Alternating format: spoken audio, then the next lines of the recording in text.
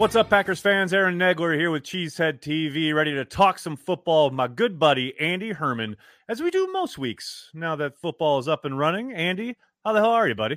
I am doing absolutely fantastic. I have a feeling already this is going to be an awesome show, so I can't freaking wait. And it's always good to be talking to you. Always good to be talking to you, bud. All right, let's dive into the topic du jour. As long as preseason is here, I think we're going to be talking about Jordan Love. And there's zero doubt in my mind that you and I very much see eye to eye when it comes to who Jordan Love is, what he's put on tape in these first two preseason games, what we saw during during training camp practices. It just feels like a kid who is progressing. And that's not to say he's going to eventually be the Packers starter even, let alone a starter in the league. I think he will get that opportunity eventually. Where that is, I have no idea. But you certainly see the progression, which is all I think I'm talking about. I'm pretty sure that's what you're talking about. But you went on, I'm not going to say a rant because Andy Herman doesn't rant as far as I can tell. As far as I can tell. But you have a bit of a soliloquy, let's say, in one of your videos a couple days ago, which I thought was perfect. And I'm not going to ask you to like rehash it here per se, but I do want to point out that what you said in regards to fans who seemingly want to supplant this kid, like instantly, no matter whether it's Kurt Benkert, now it's Danny Etling, like you just don't understand what you're looking at. Like that's not to say like we're all watching football, we're all hobbyists, like we're not, inside 1265 Lombardi. I totally understand that. But the idea that Danny Etling or Kurt Benkert are better quarterbacks than Jordan Love, just that blows my mind. And you handled it a hell of a lot better than I could handle it because, Aaron Negler, I'll just yell at people and like that's dismissive nonsense. But I thought you were pretty damn eloquent in regards to the idea of what the traits are when it comes to Jordan Love and how we've seen those traits start to be in service of what's being asked of an NFL quarterback. Yeah, and I think you hit the nail on the head when you said it initially with the word progress, right? Is at some point Jordan Love and every other quarterback will hit a plateau. And that's when we know who they are as a quarterback. There are certain quarterbacks, and we talked, I think the last time we talked of like, at some point, Mitch Trubisky, there were signs of progress. At times they go to a playoff game. At some point he hit a plateau. The Bears knew it. Everyone else knew it. And that was kind of it. And he's had a little bit of a revamp and he'll maybe get a chance with the Steelers. We'll see, but he hit a plateau and that was it. Mitch Trubisky was basically sort of done growing as a quarterback. And at some point, Jordan Love will hit a plateau, but he hasn't yet, which is huge. He continues to progress, which is huge. And we can, squabble about where he should be in that progression right now and what that ultimately becomes. Those are all really good, fun points of conversation and debate.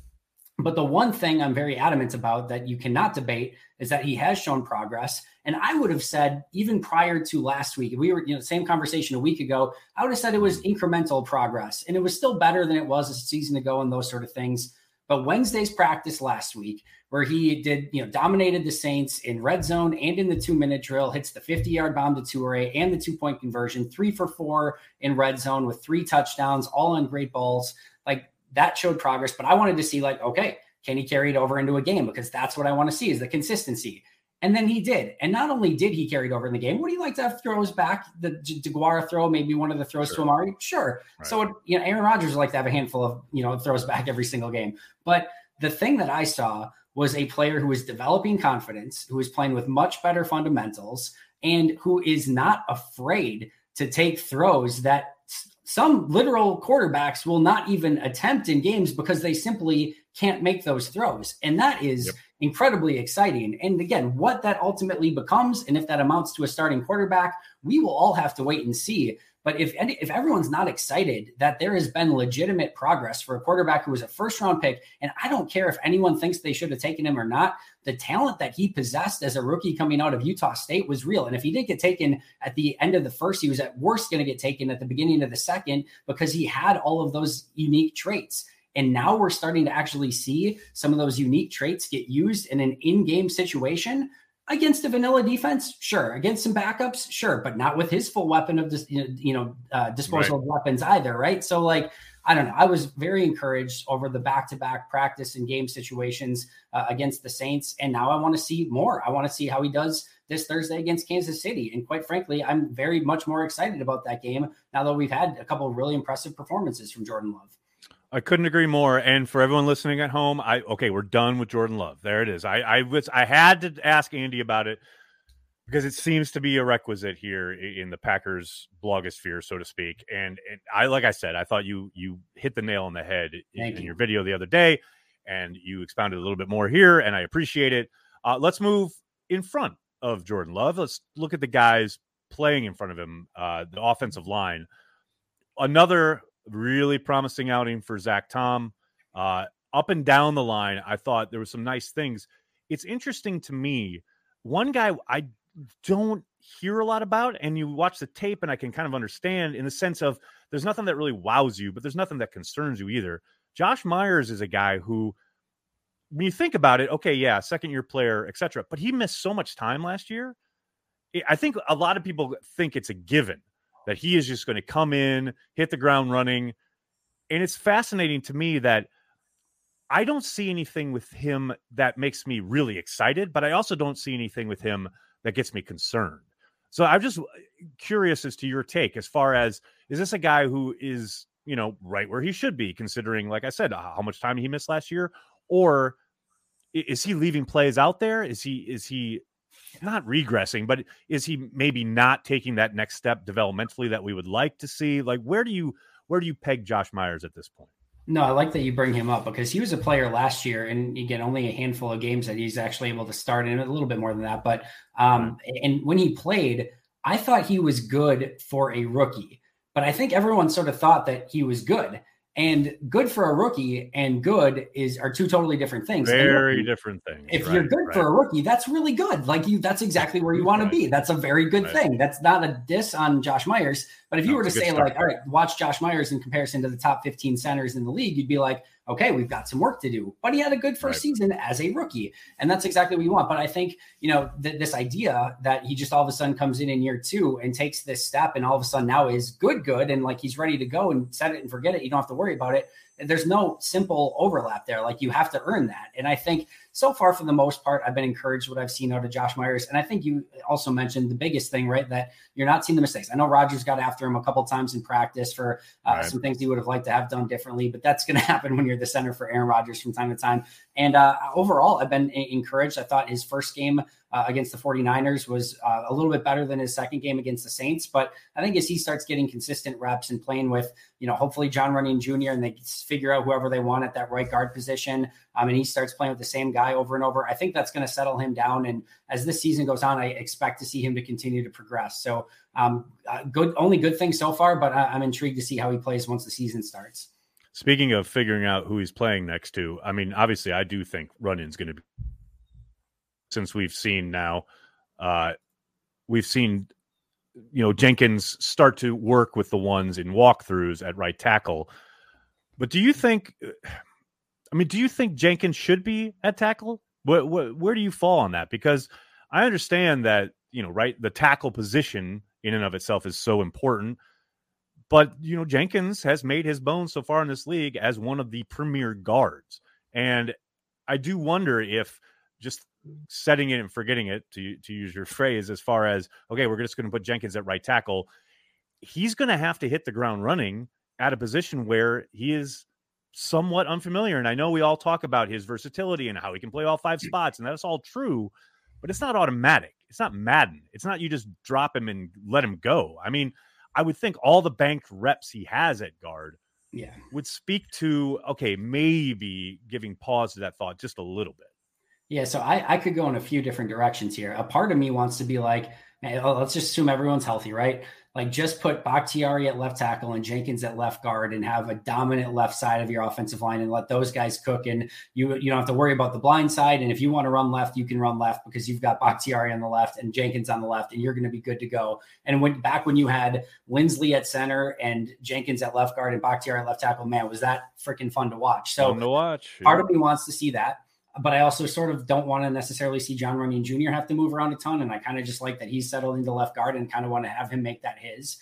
The other thing that I could see is, you've got Bakhtiari at left tackle, you've got Runyon at left guard, you've got Myers at center. And let's just say you set Elton Jenkins at right tackle. Now part of me is just like, all right, the other 5 guys that you've got that could potentially be guys down the line are all capable of playing right guard, right? Like Sean Ryan, Zach Tom, Jake Hansen, Royce Newman, Cole Van Lanen, like all 5 of them potentially right guard. Let those 5 just fight out right guard and let everything else right. and you've got everything else set. You can set those, and now right guard will be the one that has the competition. So part of me wants to see that. The other thing that I could also see is I'm also sort of an old school believer in, like, you have your finesse on the left and you got your power on the right. So part of me wants to be like, do you put Jenkins at right tackle and put Running at right guard and have a little bit more power on your right side, have Bakhtiari and Zach Tom on your left side and have a little bit more finesse on the left, and then have Myers be the glue that kind of brings it all together? I could go anything. The best thing is that they have options, they have versatility, and I trust the hell out of Adam Stenovich and Luke Butkus to figure out whatever 5 is going to work best and whatever order is going to work best.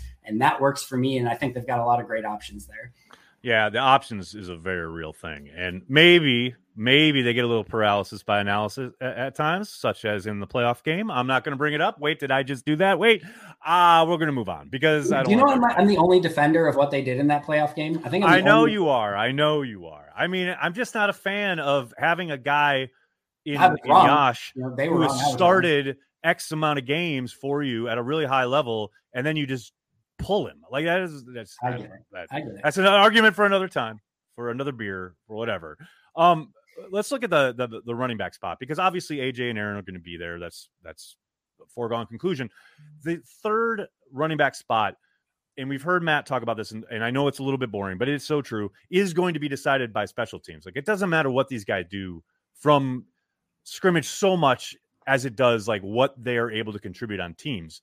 With that said, I really like what I've seen from Tyler Goodson. Holy cow. And that's not to take away what Patrick Taylor's done. He's done a really nice job with what he's been asked to do, especially in pass pro.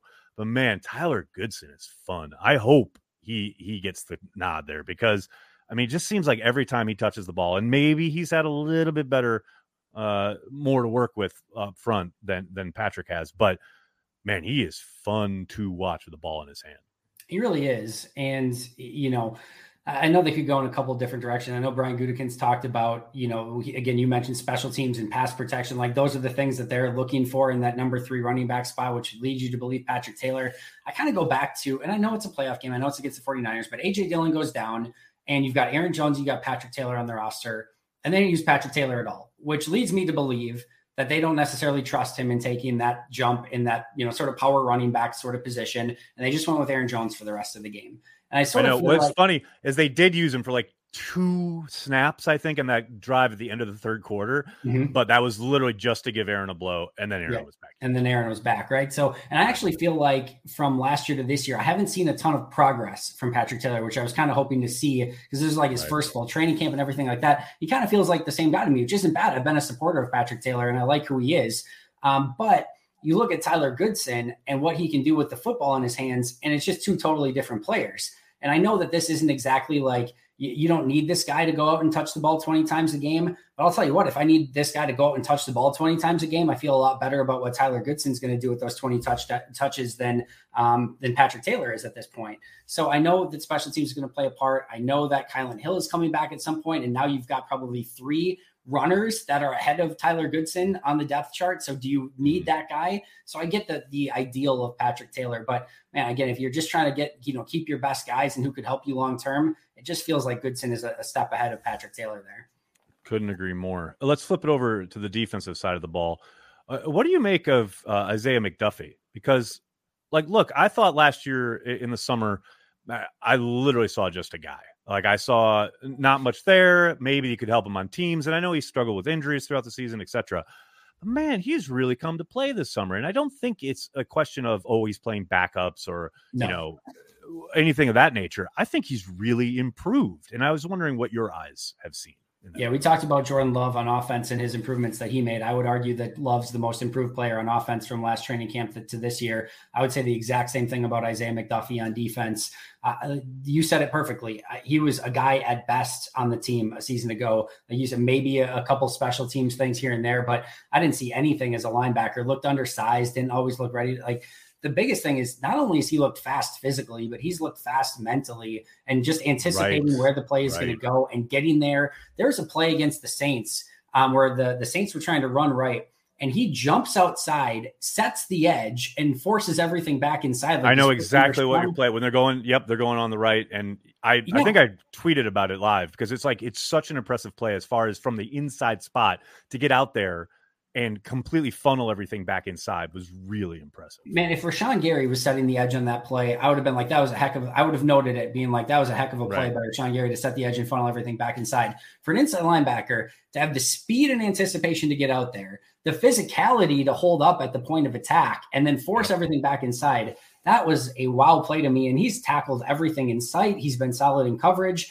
This is going to be a ton of Devondre Campbell and Quay Walker, but man, he's making it so that like they got at least think about, is there like a 3 linebacker set that we can use or something to get him on the field? That's how impressive he's been to me. I mean, it's not, and like, look, possibly there's a way to get him on the field, but even if there isn't, I mean, how much better do you feel about if and when injuries strike, which they always do? Say, remember back down the last game they were down in New Orleans when Ty Summers has to come in and he's flailing about trying to chase Alvin Kamara. I feel a hell of a lot better about Isaiah McDuffie coming in at this point. If, something were to happen to one of these guys inside, well, I don't feel terrible. I don't want it to happen, obviously, but I don't feel terrible about McDuffie stepping in to get me through the rest of the game. I think one of the crazy things so far for the defense, because we all knew like the starting 11 for this defense was going to be really, potentially really good, right? But like the depth was the major question. You look at some of the guys who've had the biggest, increases, I think, in level of confidence in their play from start of training camp to now. Along the defensive line, TJ Slayton and Jerron Reed, I feel like have taken, major steps along the defensive line. Isaiah McDuffie, the inside linebacker, has been super impressive. Kingsley and Igbari has been coming on very much of late. Now you've got guys like Kobe Jones that are coming out of nowhere and even starting to make an impact. I feel like Shamar Jean-Charles has had another really impressive. You're talking about another guy, night and day from last year. I mean, the work that he has done, especially because last year they ran him almost exclusively at the slot. This year, I think we've seen a little bit more on the perimeter, but they've still put him at the slot at times. And it's just not, to me, it's just night and day. I mean, you talk about a guy who's developing. I mean, to me, it's been really noteworthy for Jean-Charles. This is just why, like, it takes time for players in the NFL to develop, and they're not finished products in year one. Even me, who know this to a T, and like in practice and preach it day in and day out. If you would have told me last year that Isaiah McDuffie or Shamar Jean-Charles would have, amounted to much, we'll see again. We'll see what it ultimately amounts to. But like, I would have told you both of those guys, like, they're just guys. They don't got it. Like, what are we doing here? Like, you're just taking reps from somebody who's ultimately going to be on the team down the road. But man, the effort, time, energy that they put in, and how much better they are in year two, like, we just got to give these rookies time, because the transition from college to the pros is legit. It is a lot to handle. And we're seeing now these guys in year two who are literally making that year two jump. You love it. You love to see it. All right. I'm talking to Andy Herman from the Pack a Day podcast. Andy, before I let you go, I got to ask you the question du jour, the question of the week, the question of the summer that apparently the media will not let go. Like a fucking Rottweiler, they keep asking this. Do you play the starters on Thursday night? What is Coach Herman doing there? Because I know Coach LaFleur keeps hedging and hemming and hawing, and by the time this is up, maybe he's even announced it. But I want to know what Andy Herman does heading into Thursday night. Do you play the starters in this final preseason game? Yeah, Eileen, probably not. I mean, you go back to the 49ers game. I love how you know that like every fan is like going to hate you for answering that way. So you're like, your whole demeanor goes, yeah, probably not. I probably don't. No, I mean, the reason that my demeanor is that way is because there's no right answer to the question. And Matt sort of alluded to that the other day too, right? It's an impossible question that the only way you know the right answer is once the game is done and once you start the season, because I get like the way that they handled preseason last year probably did amount, maybe they lose to the Saints anyway, but I guarantee you if they're, probably play more in the preseason, they don't get beat that bad. Like that was brutal and embarrassing to watch a game like that where you're not even competitive in a game that's not even on the Saints home soil. Like that was disgustingly bad. And if they played players more in the preseason, I think that does look a little bit better. At the same token, if they go out and play their guys and you got an ACL injury to an important player, you're going to be kicking yourself forever that you play the guy. So there's literally no right answer ahead of time. And I can understand both sides of the equation. The reason I would lean in that direction and not playing them is because to me, they can lose that first game to Minnesota again. They're going to finish first in the NFC by the end of the year, unless something catastrophic happens, which at that point you're screwed anyway. So they're going to finish first in the NFC North. They're going to finish in the playoff spot. And I don't really care anymore if they get the first seed or the seventh seed, because it doesn't seem to matter. For real. It doesn't seem to matter if they get the one anyway. So like, they just got to be playing their best football come January. That's what I'm concerned about. Regular season, and, be damned, they're going to be there. I just want to see people be healthy. And to me, that starts with not, putting guys in harm's way in a game that doesn't mean a ton. So I lean that way. If they go in the other direction, I get it. I understand it. There's no perfect solution, but that's probably where I would go. Yeah, I'm totally with you 100% on that. And especially now, it was always a long freaking season, but now they've added a regular season game. It's like, to me, it makes zero sense to put them out there. But if they are going to play, I'm with Aaron Rodgers in the sense of, like, at least let them play a quarter. Let them play a little bit, because I don't think that, 8-12 snaps is going to do much for you in 2 weeks' time when you go to Minnesota. Like, that to me means absolutely nothing. I like Aaron Rodgers' comments too, of like, what is 15 to 20 snaps of him going against a vanilla defense going to do for his, like, they can help a little bit, I'm sure. And you can do some checks at the line and get maybe some timing down with, but like going up against a super insane Packers defense day in and day out of practice is probably going to be a lot more valuable for him than playing those 10 to 12 reps against a vanilla defense. So we'll see what they do. I couldn't agree more. Andy Herman always bringing the heat there. Pack a Day Podcast, Packer Report, Packers everywhere on the internet. It's what he does. The man, the myth, the legend. Andy, thanks so much for joining me, man. Appreciate it, man. Have a good one.